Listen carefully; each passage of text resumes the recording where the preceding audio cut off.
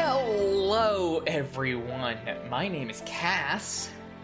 I'm Alex. And this month, we are talking about Only Yesterday, directed by Isao Takahata and produced by Studio Ghibli. Alex, did you like this movie? I think. Well, I thought you were going to say, "What did I think of it?" And I was gonna make a joke about how it's the greatest Puma ad ever made. But you threw me a curveball there. I asked the question slightly different than I usually do. Yeah. So, what did you think of this movie? It's interesting. I finally started to kind of develop thoughts about it right at the end, and now we're recording. So I'm not sure if they've fully gelled yet. You don't need to have fully developed thoughts in this movie because I have fully developed thoughts in this movie. It's ass. This movie sucks shit. Oh boy! All right. This movie is piss. This movie is piss. End of sentence. End of statement. I say that. This movie is really weird because it is a good movie, a pretty good movie, stapled to an awful movie. It's like you could produce a really great edit of this movie by just cutting out all of the scenes with Taiko as an adult. Interesting, and that's the stuff that was mostly not from the source manga. Ah, interesting. Yeah, it's all bad. It's so bad. So this movie, the first shot of this movie is of Taiko typing on her NEC PC engine, and it's all downhill from there. So she does this thing that people do in Japan that I've heard about a lot of people doing. It's a popular vacation kind of thing where you go out to the countryside and you do farm work for a week. I do not understand people who do this. I will never understand people who do this.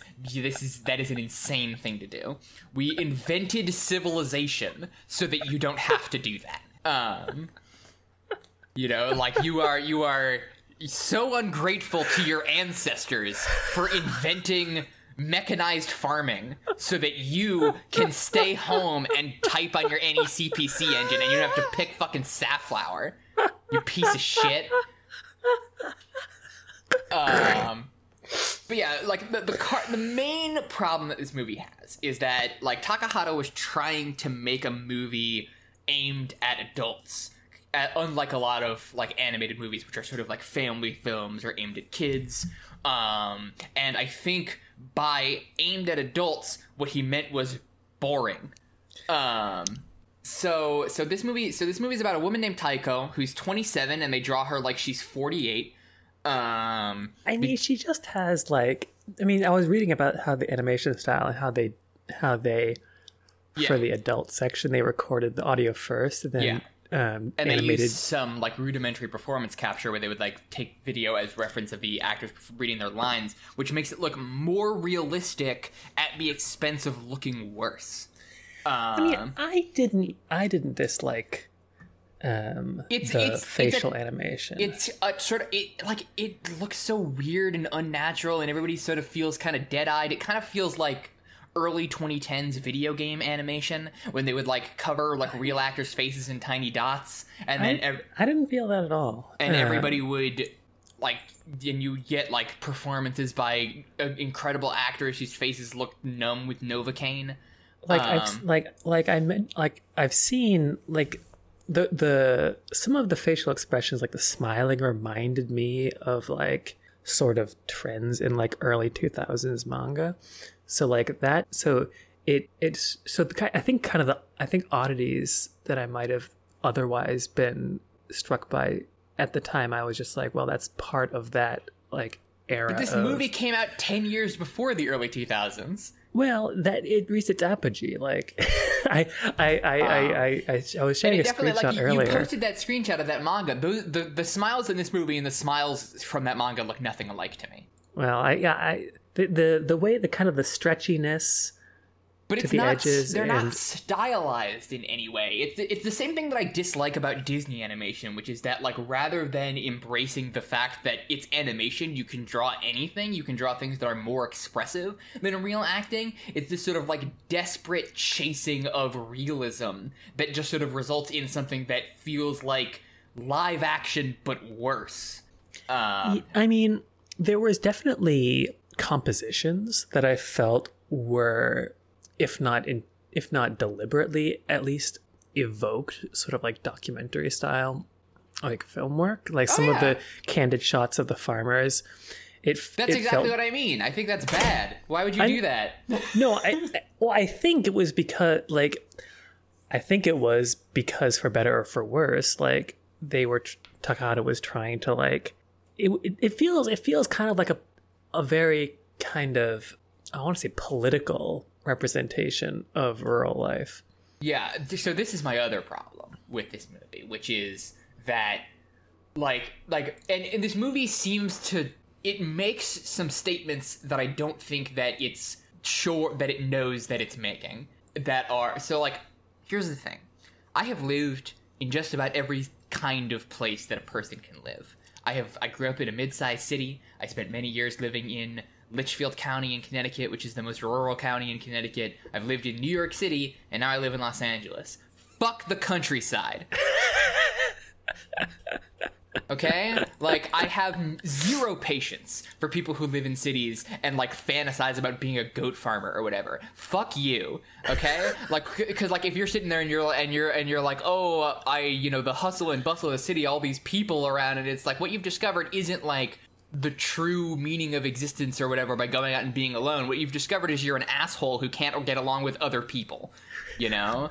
Like, you're a piece of shit and you need to accept it. And that's why everybody who lives in the countryside is a piece of shit. Because it's boring as fuck and you need a car to get anywhere and everyone is super racist. That's what the countryside is. So I have zero patience for idealization or romanticization of the countryside. So this movie was doomed to fail on me forever. I can imagine. I mean, when you say you lived everywhere, you mean everywhere in, like, Eastern America and then LA. I have lived in all sorts. I haven't lived. What I meant wasn't I've lived everywhere. What I meant was I've lived in a lot of different sizes of. No, I know, but places. Like rural America is, I feel, on the whole, remarkably worse than a lot of other rural. I don't think so. I think that the country, like the Japanese countryside, probably has different problems than the American countryside. Oh, for sure. But and I'm not saying that, like, romanticizing what the country. happens in this movie is that this lady goes to the countryside. She takes a train to get to the train station, and then takes a train out to the countryside, and then has to get in a car because you need a car to get anywhere in the countryside. And then she has the nerve to be like, "Oh, the city's so full of cars," and it's like, lady, you almost get hit by a car in this movie, and that's not in the city. I mean, like, no, and like there is a I don't know if a tradition is too strong a word, but like there are, like, at least there are, I can think of a handful just off the top of my head of what you might call kind of rural idols. I can think of infinitely many of them because it's every single movie that Hallmark makes. The adult's plot line of this movie is a glorified Hallmark Christmas movie. You know, it's exactly that same shit of, like, some hustle and bustle city woman moves out and meets a rough and tumble rural guy, and he shows her the real meaning of Christmas or whatever the fuck, but they don't have Christmas here. So he shows her the real meaning of hard work or whatever, and then she decides to stay in the countryside forever. And it's like, nobody does that. Nobody would ever do that because the countryside sucks. Like I was thinking when I first watched the very beginning, like, I wonder, like, how much of an impact this film in particular has had on Hosoda's, like, career. Because at least, like, Wolf Children, Summer Wars, both kind of fall into that. Not as, at like, the very least, like, my problem with Wolf Children doesn't so much idolize rural life in the sense that it's not about a woman just sort of, like, constantly complaining about her privileged city life. Oh, I know. and then moving out to the countryside and being like, wow, it's so nice to do a bunch of hard labor instead of typing at a computer. Fuck that. Typing at a computer rules. I never want to do hard labor in my life. You know, like, as much as I complain about touching computer, at least I don't have to be outside for it. You know, like it's just she and so, like, this woman, she grew up, she spent her entire life in Tokyo, and the movie cuts back and forth between her as an adult going on vacation, quote unquote vacation, to go paying somebody else to do labor for them, which is insane, and cutting back with her remembering her childhood, and specifically her, like, year in 5th grade when she was 10 years old. And the bits where she's a kid are actually really great. Because, like, so I was dunking on the visual style of the adult sections. It's obviously not the worst animated thing I've ever seen. It demonstrates an immense technical competence. Yeah, I was going to say, Takahata is an incredible animator, and like, it is gorgeous. It just looks so demonstrably worse than the child sections, which are, like, the backgrounds are, in order to give it the sense of, like, being in a memory, a lot of the backgrounds are drawn incompletely, and they, like, fade out to white at the fringes, and they have this sort of, like, soft watercolor style. Yeah, and it's just one of the best looking anime I've ever seen. It's amazing. Yeah. And then it cuts back to just sort of, like, people's weird fish faces. I mean, okay, but aside from the faces, like, the modern day stuff is very good looking too. Yeah, it looks better than most anime that I've ever seen, but it just looks so much worse than the other half of this movie. And it comes off as really ugly. And I think, like, maybe another reason why, like, I didn't have a problem with the faces in the contemporary one is because, like, I felt like it, like, the really kind of almost hyper realistic style, like, worked with the naturalistic dialogue. Like when what's his face first picks her up from the train station, and they're talking, and then on the drive, like, it's a really, like, well done example of naturalistic dialogue, like how they kind of, like, go back and forth, and one of them kind of realizes what they're saying is kind of ridiculous and pauses and laughs and interrupts. And so, like, I was kind of paying attention to that, and I think at least in those cases when the dialogue really flows well, that the writing is good. It's just in service of themes that are delusional. You know, like, just like, yeah. Well, I mean, it's like, near the end, I was like, okay, so, like, zooming way out, this is, like, about alienation and, like, how she's kind of coming to terms with her childhood, and how, like, she has remembered or misremembered certain parts of her childhood, and how her kind of these things that were kind of reinforced in her in this kind of, like, critical period of when she's 10 years old has kind of led her to not really understand herself or what she wants. I'm curious why you think that, because one of my big problems with this movie is that it feels like you could excise either half of the movie from the other half and not lose anything. You know, like, it doesn't feel like they connect thematically in any way. Like, it doesn't draw a line between her as a child and her as an adult. It tries to during that scene in the car at the end, and it doesn't make any fucking sense at all. I have no idea what they're talking about. Okay, I think I know what they're talking about. Do you want to do that now, or do you want to? We'll get there. Okay. So like, it's because, like, the other thing is, like, she's this, like, you know, independent woman. She's single. She lives in a little apartment in Tokyo, and the movie is this sort of, like, it's a long road to walk. Because the other thing about this movie is that it is 2 hours long, and it's just interminable. It just takes for fucking like, ever. The first half is basically just vibes. Like, I kind of. Like, honestly, if we weren't on a dead... The plot of this movie happens in, like, the last 15 minutes, and everything prior to that is just vibes. If we weren't on like, a schedule, and or just, like, threw this on and had, like, some snacks, it would have been, like... I can imagine it being an extremely chill time. I didn't. But like well, it wasn't just it because wasn't because I had. It was well, just I know you also have political things, and that's what I was saying earlier. Is that like I think there's like a very kind of like broad theme involving alienation, but I think like the way it's implemented in using this kind of idyllic rural mythology. Yeah, I mean, yeah, it's like the solution to your alienation there are different is not ways to move out to the countryside. The solution to your alienation is to seize the means of production. Yeah. So, so we get a flashback to her as a 10-year-old going on vacation, to like a hot spring town and passing out in the bath. Her first kind of taste of quote unquote country life. Yeah.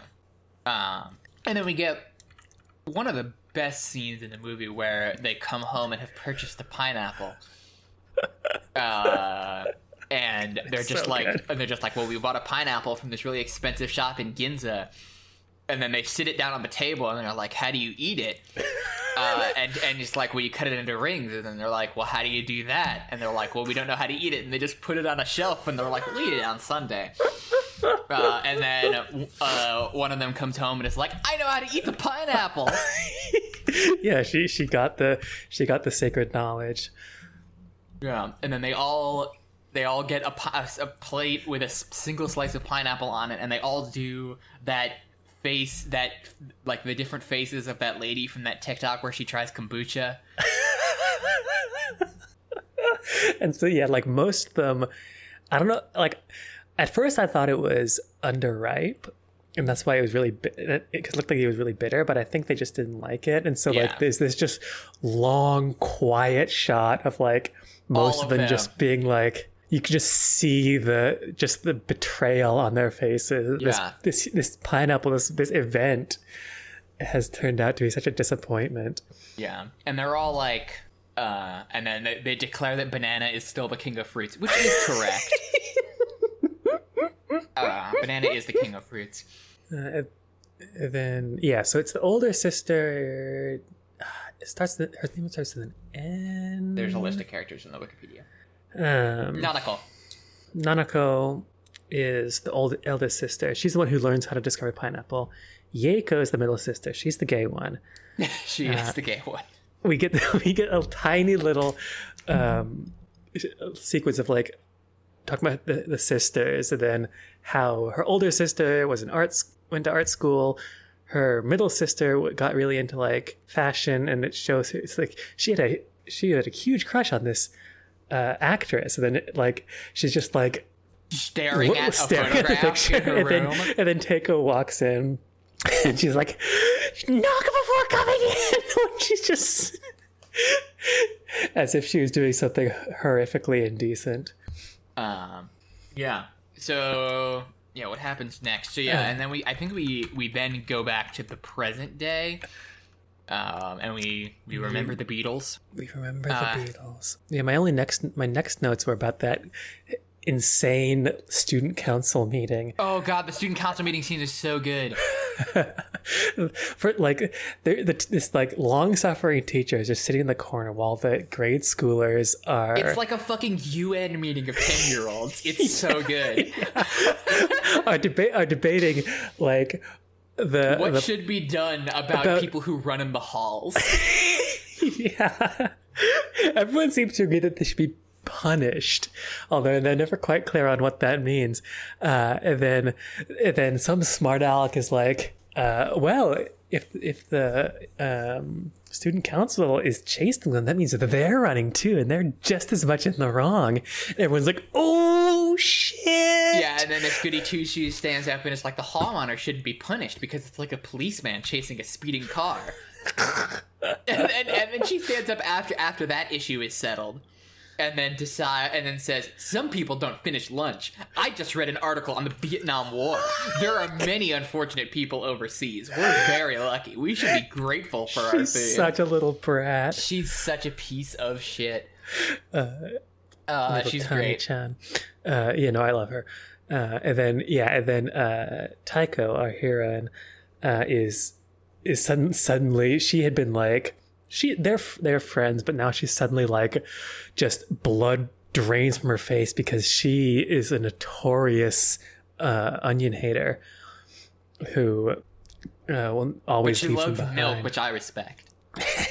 And so yeah, there's a little scene earlier where she and this kid discover their respective distastes and make a deal to trade their unwanted items so that they can, because they both have at least two things they don't like. Yeah, so there's a school policy that you can only leave one thing on your plate. Yeah, so they trade stuff so they can get down to one. But then Tani is like, you should not even be able to allow one thing. You have to eat everything on your plate. And Taiko's like, you bitch. Yeah, it's really good. Yeah, all of like remembering all of this, like it's hard to hate this movie because it is very pretty most of the time, and because these child sections are all really good. Like all of like it really is just like if you cut out all of the adult sections, this would be a great movie, and also it would be like 40 minutes shorter, which would make it better. You know, like you get, there's nothing of value in the adult sections. Like the child sections are a really compelling picture of growing up as a young Japanese girl in the 1960s. Yeah. And like they cover a lot of stuff and they do it really well, and it's funny and it's touching and it's, you know, sort of emotionally resonant and stuff like that. And the adult sections are just stupid. Mm-hmm. I know. I don't entirely disagree. I was just humming along because I was looking at the Bananas 2016 English dub, which is Daisy Ridley and Dev Patel. Oh God. Anyway. Yeah, more fun childhood stuff is her crush on the little boy. Yeah, he's a very good pitcher at baseball. And their Old West style face off when after the ball game she runs away because she's too confused about what's going on to confront him, and then he catches up to her and the sun's setting and they're standing facing off in this alley. It's just the most like, yeah, and he's just like, do you like rainy days, days, or sunny days more? And she stares at him for a while and then it says, cloudy days. This meme brought to you by the Cloudy Day Gang. Hell yeah. And then he says, me too. And then they part ways. And they're both like, fuck yes. It's like he runs off tossing his ball and she just like literally floats into the sky. Yeah. Anyway, baseball is cool. It'll get you a girlfriend. Yeah, and then we go back to, and then there's another childhood sequence. This whole sequence, because there's very little of the adult stuff in this, in like the first like 30 or so minutes of the movie, it's all kid stuff, and it tricked me into thinking this movie was good. For a little bit, because it's all really good. There's another sequence where all the girls in school go into the gym and are taught about their periods. Right, and it's this long, it's really funny, and just like it's great. It's so good. Where there's one girl in the class who has her period already and started getting it in 4th grade. And they all start talking about it, and then she tells a boy about periods. And it rapidly spreads to all of the boys in the school, and they start bullying all the girls for having periods. And we learn that the girl who already has her period, she skips PE when she has it. And that she told this boy about it. And then Taiko freaks out because she's taking the bullying really hard. Yeah. And she doesn't want to ever sit out of PE again, because now she knows that if she sits out of PE, people are going to think she has a period. And she and then eventually she gets a cold and she tries to weasel her way out of it to still stay in PE, but she has to sit out because her mom writes a note, and then the other girls are like, you should really stay out, you have like a fever. Yeah. And so she's sitting by the side of the field watching the other kids play.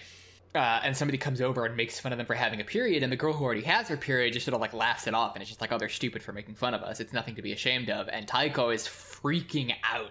It is like, it's no laughing matter.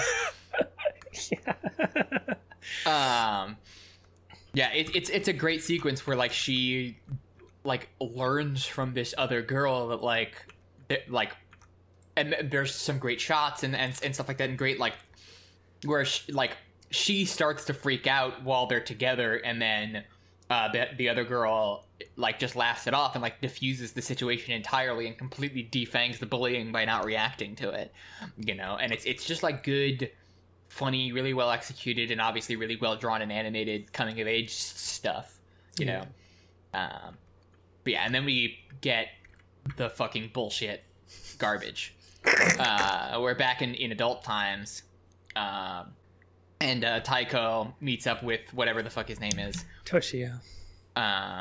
And he's and they get in his tiny little car that he has to own and drive everywhere because he lives in the countryside where you need a car to get anywhere. This is never addressed. And they listen to Hungarian farmer music. Hungarian farming bangers. Yeah. Yeah, they do. Yeah, I was looking at they also have some Bulgarian folklore music. Yeah, they talk about how Japanese farming might collapse, and this guy like says a bunch of stuff that he read on Wikipedia last night in order to impress the big city girl. Because he literally says like, last year, do you remember at the big like barbecue, a bunch of dudes crashed it looking for the Tokyo girl? I was one of those dudes. And she's just like,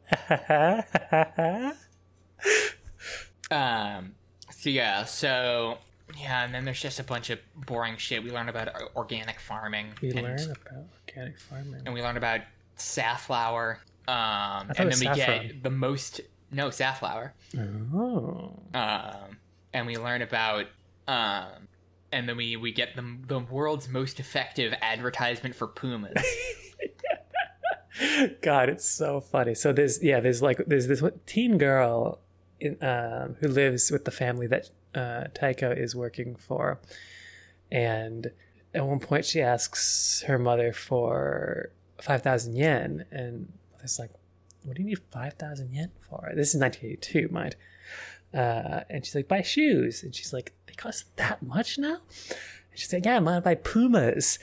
And the mom's like, Puma? And it just shows the Puma logo. It does just show the Puma logo. This was about where I started watching this movie at 1.5 times speed. Oh, okay.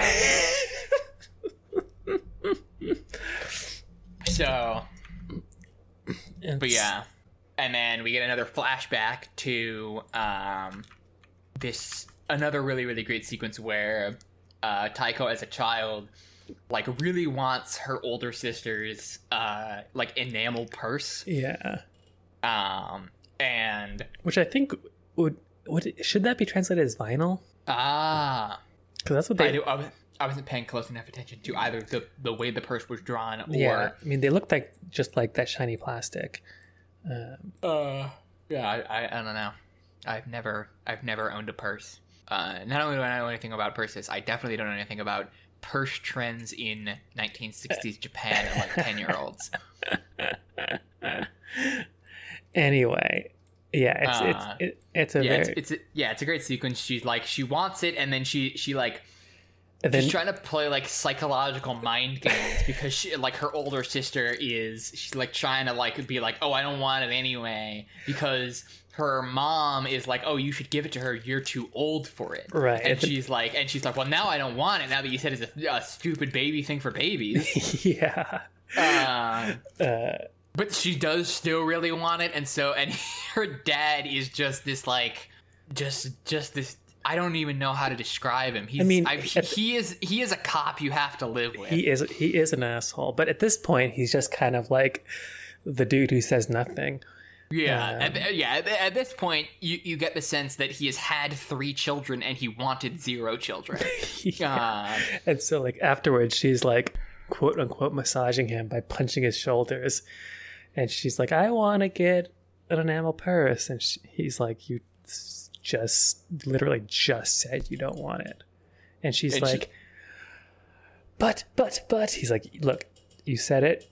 You gotta fucking stick to what you said.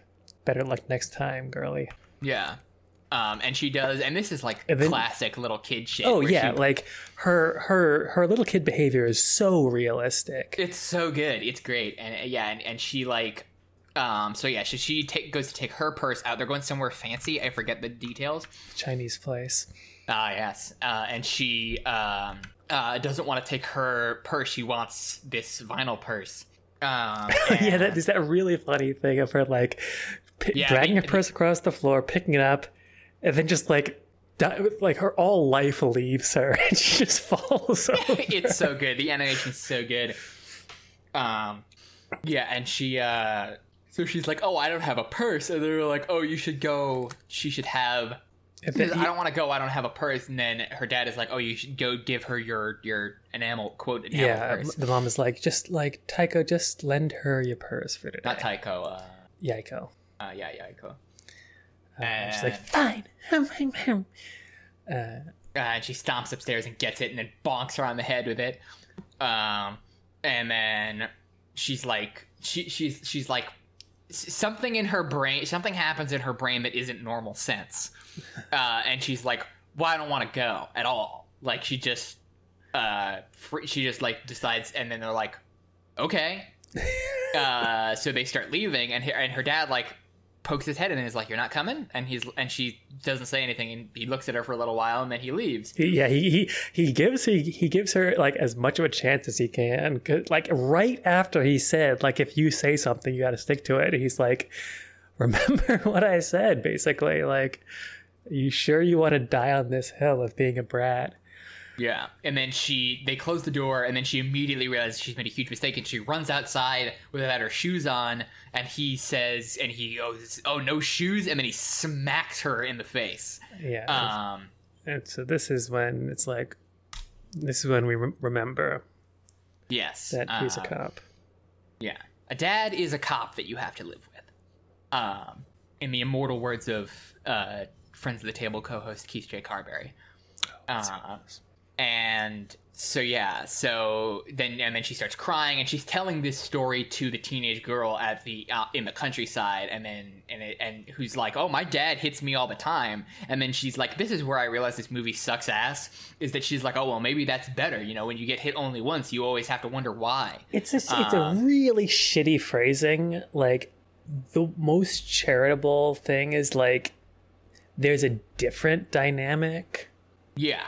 To that, like, to the sort of like abusive parenting where like you're hit all the time, than the kind where it's like kind of this stochastic violence almost. Yeah, that you're constantly on edge, wondering like whether and why it's going to happen. And I don't know if this is true in the U.S., but if this is true in Japan, but in the U.S., there's a whole culture of like, specifically like evangelical parents who like read all these books about how like, even if you don't want to hit your kid, you got to beat the shit out of your kid every time they do anything wrong. And they're like forcing themselves to do it as a punishment because it's like the right way to raise kids or whatever. I read a really good article about this a little while ago that I can't remember where it was. And it's just this sort of whole thing here. And like, that's one kind of abuse that you can inflict on your child. And then this is another kind of abuse where they hit you not because they read some book that says that you got to do it even if you don't want to, but because they're just genuinely mad enough at you to hit you, which is kind of worse, or at the very least almost worse. Yeah, speaking of bad child rearing kind of more broadly, there's like a surprisingly like in-depth flashback about Taiko's difficulties learning math. Yeah, I really liked this flashback as a person who struggled to learn math. Yeah, it was really interesting. Like it like, this was like a lot of this movie was like, oh, I didn't grow up, like this is really cool and I really like this. But I didn't wasn't like a 10-year-old girl in Japan in the 60s, so I don't exactly relate to it. But this specific section, I was like, oh yeah, this is exactly me. I definitely like her whole So she is learning how to divide fractions. And because there's this whole stupid thing in the adults section where they're like eating dinner or lunch or whatever, who cares? And Taiko says to what's his face, that like, did you ever have trouble with fractions as a kid? Did you ever have trouble, like, when they told you to reverse the numerator and the denominator? Did you have trouble with that? And he was like, no. And he was like, no. And she was like, I always had this theory that people who could do that really easily had an easy time in life. She's like, this other girl I know, she wasn't great at math, but she figured that out, and now she's totally normal. Yeah. She grew up normal, and now she has 2 kids. You know, and like, that's sort of the frustrating thing about the adult sections of this movie, is that, like, that's her perception of what normalcy is. Yeah. And her character journey isn't to realize that conception of normalcy is stupid, but to attain that conception of normalcy. Yeah. She just gets it at the end. Like, girl, you're one of your sisters is gay, like, you like spend all day on our anti-work. Like, you don't have to be normal. Yeah, like this movie, it's a very, like, normative movie in the sense that, like, it feels like it exists, like, almost in opposition to, like, 70s and 80s, like, women's liberation of, like, the idea that, like, women can work and stuff like that. And, like, the movie's thesis seems to be like, oh yeah, women can work, but they'll be miserable unless they start popping out babies, you know? Like, it's incredibly gross and regressive. It's definitely weird. Yeah, like, it's just like, it sucks. And she, so there's this whole section when she's a kid where it's like, she's struggling with these fractions, and then she comes home with a math test that she got a 25 on. And her mom is, like, really disappointed in her, and then she's like, well, I got a headache because I was blowing too much in the previous class. And her mom is like, what the fuck? Is that so? And she's like, yeah. It was art class where, like, they'd like dollop, like, wet paint on the paper, then, like, blow it in, like, with a straw or something to, like, spread it around. Some sort of weird. I feel that sounded vaguely familiar. We might have done something like that. I probably done something like that, yeah. But yeah, then her mom's like, well, get your sisters to help you with it. Yeah, and then the sister that she actually likes isn't home, so she has to ask the gay sister, who is like, holy fuck, you're this bad at math? Holy shit, holy Christ, Jesus Christ, and then comes downstairs and is like, have you seen this shit? Yeah, the gay sister is an asshole, to be clear. Honestly, everyone in this movie is kind of a piece of shit. Like, everyone in this movie sucks ass. And the mom's like, yeah, that's why I told you to help tutor her. And she's like, but it's like, it's really bad. Are you like, is she like dumb or something? Does her brain work right? Like, this is normal. And then her mom is trying to, like, do the dishes and not be harassed right as her little gay daughter. Down the stairs, her mom says, well, this child isn't normal. And then the poor Taiko, they just both turn around and see her just standing there, not facing them. And then she's like, you had a headache from blowing, didn't you? It's okay.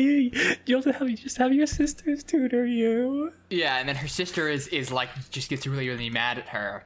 And then she tries to, like, understand. I had this exact rep. I distinctly remember, not at this age, but in middle school, having the revelation that when you multiply by a fraction, it gets smaller, and being really mad about it. At, like, age 11. Yeah, it's funny because Yaiko is trying to explain it, like, kind of in a very abstract way. Yeah. And then Taiko isn't getting it, and she's like, but look, okay, so and she draws out a circle, and she's like, we have a pie, and then we have a quarter of a pie. She says an apple. A third of an apple. And then she draws it out, and she's like, okay, so now we have a quarter of the third. And so she's like clearly like a visual learner, and she's trying to understand it here. And Yaiko doesn't understand her approach, and so they're just like, they end up just kind of like talking past each other, and it's like this really like. Yeah, because what happens is that she's like, so what is dividing a fraction? Like, what is the action on this apple conception that represents division? Yeah. And Yaiko literally can't. And like you can see, there's this great brief moment where the camera cuts to her, and like just with the way that she's drawn and the expression on her face, you can get the sense that like it has given her a glimpse. This is what I read into it, into like this like yawning existential horror, or like epistemological horror, where she realizes that she has no idea what the actual action is that division is. She's just memorized a set of steps to abstractly manipulate symbols, and then she just like snaps it back. You can't open that box. Once you open that box, your performance in school is done. Yeah. It's like. Yes, it's really it's so subtle how they do her face there. When she's just like, she's clear, like she's trying her best, but she can't meet Taiko like where she is in order to teach her, and so it just completely fails. Yeah, and this whole thing, and they're talking about her while she's in the other room, but she can clearly hear them through the walls. No, poor baby. They're talking about whether when she fell down the stairs as a child, if that's somehow caught up to her and is making her bad at math. Poor baby. Yeah, it's that whole sequence is good, and then we go back to the adult world where what's his face? I'm not gonna ever remember his name. He's such a nothing of a character. He's such a worthless waste of space in this movie. And he's like, we farmers give up too easily. We just yield to the flow and follow what they do in the cities. Let's rethink the real meaning of prosperity. And Taiko is like, sir, this is a Wendy's. Like he just says this complete, because like, and like this exact non sequitur, I think represents the problem with this movie, which is that this movie in the kid sections presents real incisive criticism of like contemporary Japanese society, and then in the adult sections is like the solution is to move to the countryside and grow wheat. And it's like, though that does not follow, like there's so like the next, like I think the next kid flashback is when she talks about, she's like, oh, I didn't grow up here, but I somehow always felt my soul wasn't home here. It sucks. But and then the next kid flashback is she talks about being in a school play as a kid, and she and she has there's this whole great flashback where she has like a really tiny bit part, and she tries making up extra lines, and the teacher doesn't go for it, so she then realizes that she can act even when there are no lines. And she apparently does a good enough job that a student from a local university comes and is like, hey, we're putting out a play at the university. We need a little girl to be one of the characters in the play. Does she want to play one of the leads? And she is really excited about it. Her mom is really excited about it, and her sisters are really excited about it. And then her dad her fucking dad, who is a cop that you have to live with, is like, no, showbiz people are no good. And then the lesson that she and this movie takes away from this is bizarre, because after this sequence, we don't even get a flashback for this because it sort of breaks the exact sort of correspondence between her at age 27 and her at age 10. So I understand why structurally they wouldn't flash back to this, but it's still weird because it's like she's like, oh yeah, in high school I joined the drama club, and then the only explanation that she provides is it wasn't for me. Like this movie is so dedicated to brushing under the table the idea that she could be fulfilled doing anything but growing corn or whatever the fuck. But like, it's just such an unsatisfying explanation. It's like, oh, it wasn't for me. It's like, what do you mean it wasn't for you? Like, it's just this. Yeah, I mean, that didn't like strike me as hard. I think. Well, I mean, partly because. My anti-country politics aren't quite as sharpened as yours. Because it's like it operates under this delusion that if she'd grown up in the countryside, she would have had a different life. And it's like, no, dads are cops you have to live with in the countryside too. And Toshio literally says that. He's like, I guess dads are the same everywhere. But it's like the movie doesn't learn anything from this. Nobody learns anything from this. Like it is just like hot, raw countryside propaganda. Yeah, I mean, I did mention, the weird kind of like political feeling to its bent. Which is not to say that like anything isn't political, but like it felt very didactic. It has this completely misguided sense that like the problem is living in a city, which is a conclusion that a lot of people wrongly come to. Yeah. You know, that the problem that you have is that there's just too many people around and the hustle and bustle of city life, and it's like, no, the problem is that you're alienated from the means of production. You know, that's still a problem even if you move out to the countryside. The reason farmers seem like they're happier than you is because farmers are rich because they control the means of production and they underpay immigrants in order to do all the actual work for them. Yipe. You know, like it's just like people like that's my other hot take is fuck farmers. Farmers can eat shit. But yeah, but yeah, and then there's this whole thing where she's like, you know, don't another girl in her class, Aoki, gets the part instead of her, and her mom is like, don't tell anyone you got the first offer because that would hurt her feelings. And then she, you know, sort of resolves to deal with it by singing the theme song to Shiokori Pumpkin Island. As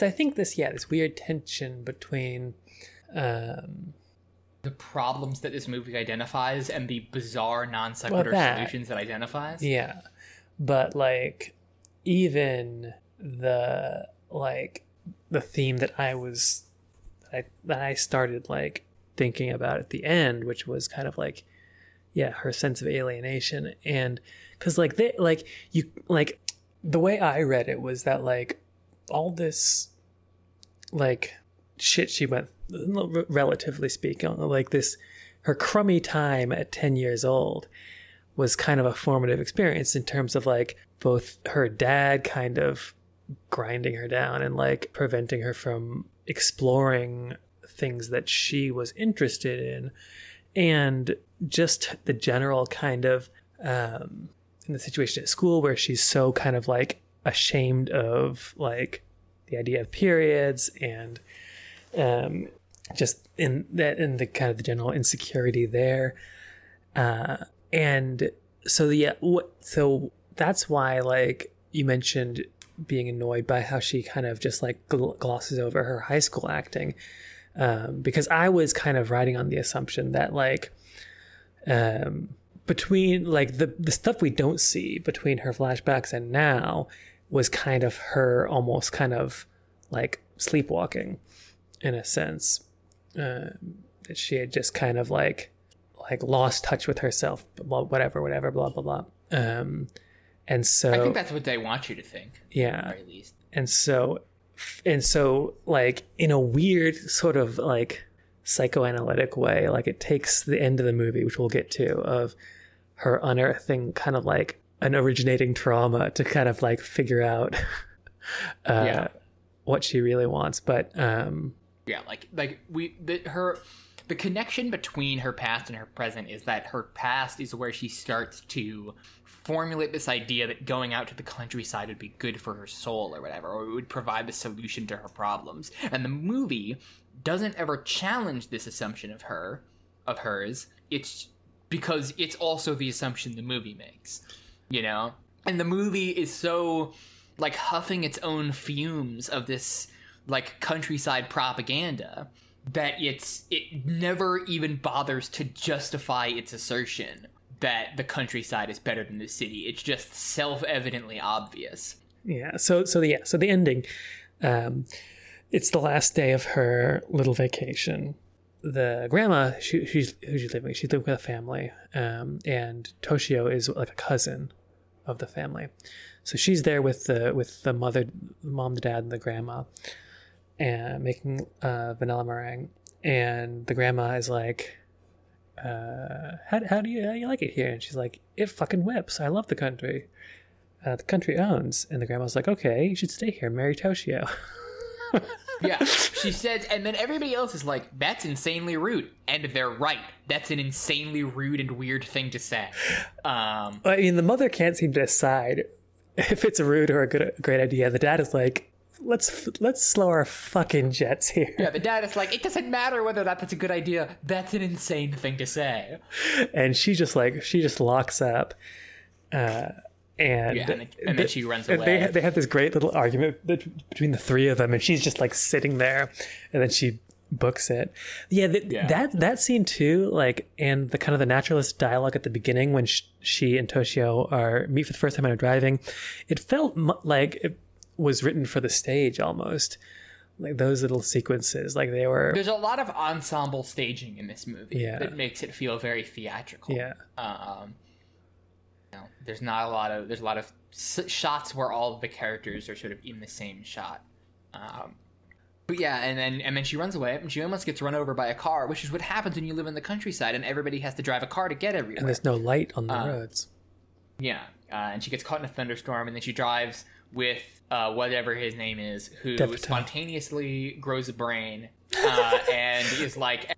Well, so first she has her last flashback of this grubby little kid used to sit next to from in school, and he, before she gets run over, she sees him, and he's like, I ain't shaking hands with you, and books it, and then she gets run over by Dev Patel, and then he's like, so what the hell is going on?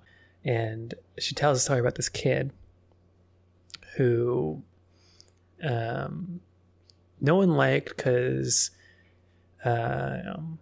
his hands were always filthy, and he would pick his nose and just be a kind of a grubby little kid. But he always seemed to have special animus towards her, and how even though she would tell her friends lay off him, at the end when he transferred to a different school, he went around. They forced him to shake everyone's hand before he left, and at the end he got to her because they sat next together, and he's, I ain't shaking your hand. And her interpretation of this, which I think we're supposed to understand as colored kind of her understanding of herself, is that he somehow recognized that even though she told her friends to be nice to him and tried to be nice to him, she really hated him the most and was just kind of pretending to be nice and playing the part. And she thinks that's what she's doing now, just kind of being a tourist here in the country and just playing at being a farmer. And the idea that she would marry Toshio and live in the country, it makes her feel like a phony. She literally says, I'm still a phony at some point. And Toshio's like, okay, that's stupid. He's like, okay, so setting aside your whole self-hating thing, like, the kid obviously had a crush on you and just like played up his like kind of tough guy persona around you because like basically like he liked you, and he felt emasculated by like everyone, by his poverty and by his dirty hands. And so like he basically took it out on you because it was also a way of kind of trying to make himself look cool in front of his crush. He's like, I know, because I was a very similar shitty little kid myself. And she's like, oh. Yeah, because the thesis statement of this movie at the very end, and what she says is, how come he seemed to sort out my mixed up thoughts? Which is when I said earlier that the thing about her dad, like the teen girl's dad hitting her a bunch was the moment that I realized this movie was kind of bad. And this is when I realized this movie sucks ass. Is that the ultimate thesis statement at the end of this movie is that women are stupid and they need a big, strong man to help them figure out their childhood trauma. And then they have babies. You know, like it's just, it sucks. I hate it. I hate this ending sequence because it finally attempts to confront her intense phoniness and the fact that she's just cosplaying a farmer, and then is like, in like a matter of like 4 minutes of this 2-hour-long movie, is like, oh, all of those worries that you have are nothing to worry about. Actually, you have the soul of a farmer. Fuck you, Isao Takahata.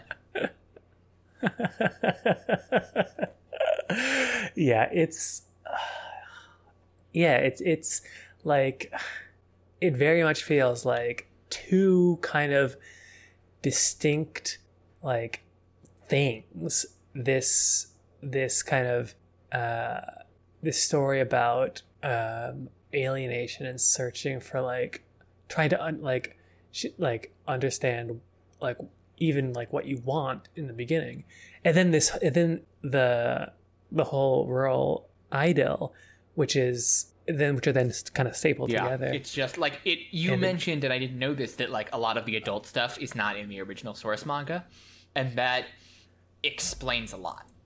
Like, it really does just feel like it was all tacked on. Like, because it's bizarre because like it does just feel like all of that stuff was tacked on with some sort of weird ruralist agenda. Yeah, it's ugh. Shall we 9 Delights this time?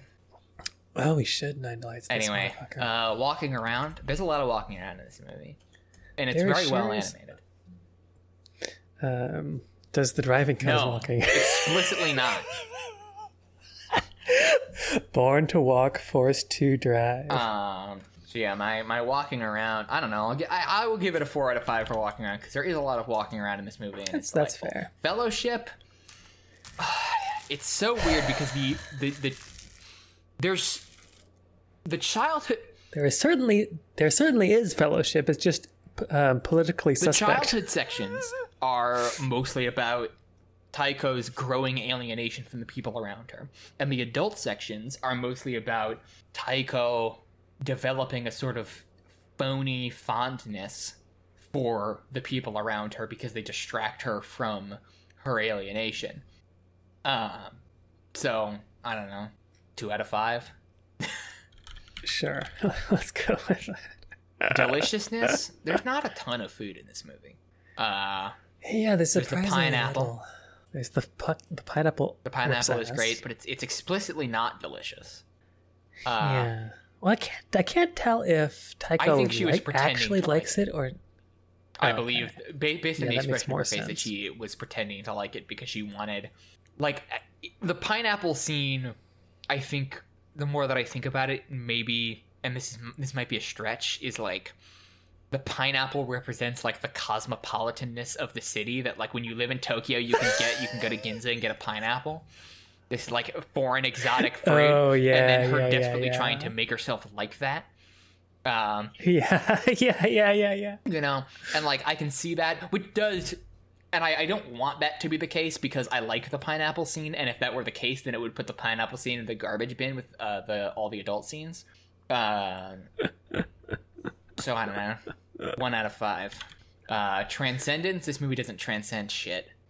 Yeah, it's 0 out of 5. I think. It goes the reverse direction. It descends. Goofing. This movie is pretty funny. The childhood stuff it has some great goofs. Like I laughed out loud at this movie quite a few times.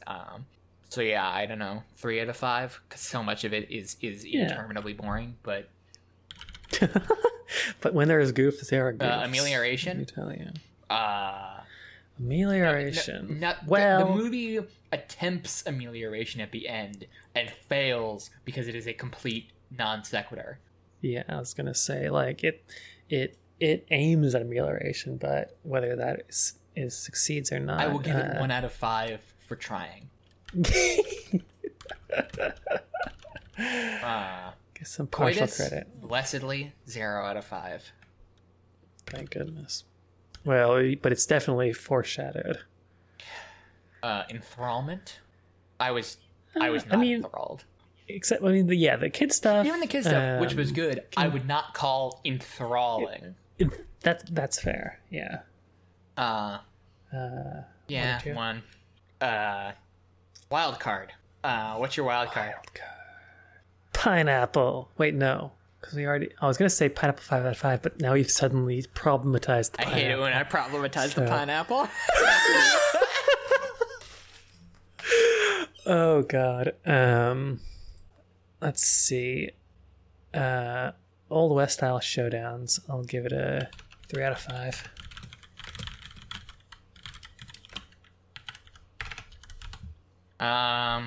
I will say trains, and I will give it a 3 out of 5 because there are trains in this movie, and they're really well animated. But the movie is anti-train propaganda. Damn. You would think that somebody who could animate a train as wonderfully as the opening sequence of this movie does would recognize that trains are awesome and cars suck. It's a superficial love of train aesthetics and not train politics. You disappoint me, Isao Takahata. Anyway, Alex, do you have a book to recommend? I guess my book for this month is going to be In the Woods by Tana French. Doesn't seem like it's any connection because it's a murder mystery set in 80s Ireland, but the tenuous connection is the idea of kind of less a political alienation, but more an alienation from one's own kind of internal motivations. What makes this book interesting is that the narrator is extremely unreliable. Not in terms of like what the facts he relates, but like in terms of how he represents his own motivations and like feelings. Like he is astonishingly like self-deceiving the entire time, and in many ways it was insufferable because he's such a piece of shit. But it was like an incredibly interesting representation of someone who is very, very good at like deluding themselves about like who they are and like what their values ultimately are. And the mystery is good too. But I don't want to spoil too much. But like, yeah, I read the last 200 pages just like in one go with an extremely elevated heart rate. So if that's your jam, In the Woods by Tana French. All right, I'll recommend something that is only very tangentially relevant. I'm going to recommend The Railway Journey by Wolfgang Schivelbusch. Its full title is The Railway Journey, The Industrialization and Perception of Time and Space. Wolfgang Schivelbusch is a guy who makes a living writing extremely in-depth nonfiction books about the historical perception of technology. Are you sure you've recommended this before? It sounds familiar. I've talked about it. I think I've talked about it. Have I recommended it before? Okay. Let me check and see if I've recommended it before. I don't think I have. I'm pretty sure I've talked about it. Oh no, I know why I talked about it, because I talked about him because he's mentioned in The Anime Machine, which I did recommend. Oh, right. The Anime Machine spends a lot of its introduction talking about the railway journey, which immediately made me realize that I was going to like The Anime Machine. Got it. Yeah, I have not recommended the railway journey. So yes. So Wolfgang Schivelbusch, so he wrote another, what is his other book called? Disenchanted Night, which is another really, really great book about the 19th century perceptions of the introduction of the electric light. But we're talking about trains.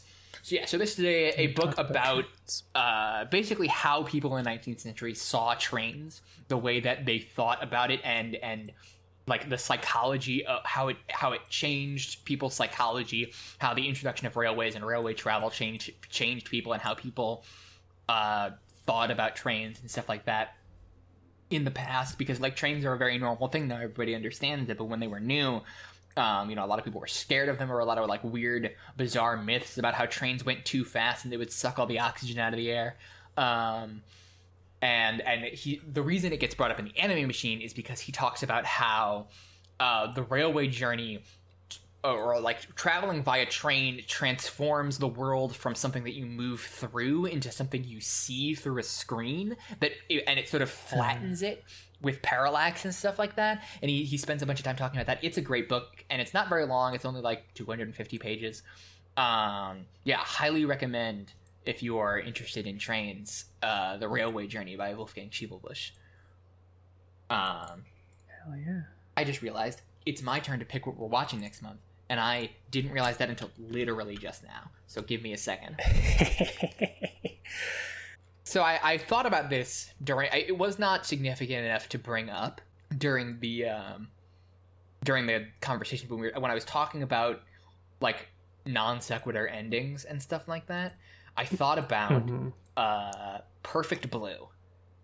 Perfect Blue has perhaps the most inexplicable final 2 seconds of any movie, and it is my problematic fave. It is highly. It's a messed up movie. What I will say, if you have not seen it and you like want to watch it for this podcast, I will give that a content warning for like graphic sexual assault. But it's great. It's phenomenal. It is the movie it's Satoshi Kon's first feature film. He made it before he made Millennium Actress. It's really, really good. Psychological horror movie. Normally I would save horror stuff for October, but it's not a very Halloween-y horror movie. I wouldn't imagine. And Darren Aronofsky ripped it off. Yes, Darren Aronofsky did rip it off. And then pretended like he hasn't seen it. He ripped it off for 2 movies. He ripped it off for A Shot in Requiem, and he ripped it off for Black Swan. Because Black Swan is kind of very Perfect Blue-y. Oh yeah. No, I do. Because I've seen both Requiem and Black Swan, but I have not seen Perfect Blue. Yeah, so this will be interesting going in the wrong direction. That's what we're watching. What was the production house for that? I think it was Madhouse, right? Yes, it was Madhouse. So next month we will be watching Perfect Blue, directed by Satoshi Kon, and produced by Madhouse. Alex, where can people find you on the internet? Online, I remain, unfortunately. Twitter at dun. You find me on Mastodon at Catalina at selfie.army, selfie with a Y. I stream sometimes on trash.cloud. And I think that's all I'm willing to dox myself for today. You can find me on Twitter at prophet_goddess. You can find me on Mastodon at prophet_goddess at skeleton.cool. I also stream at trash.cloud. You can find the video games that I make at prophetgoddess.itch.io. No underscore. You can find the show on Twitter at Animeish for Jerks. And you can find the show on Mastodon at Animeish for Jerks at skeleton.cool. And you can email us. Please email us if you have any questions or comments about any of the stuff that we've talked about in this episode or in any other episode. Email us at animeishforjerks@gmail.com. We will definitely read it on the air because we don't get many emails. I'm assuming we didn't get this one. Thanks everybody for listening. Thanks everybody for listening. And remember, there's nothing less important than anime.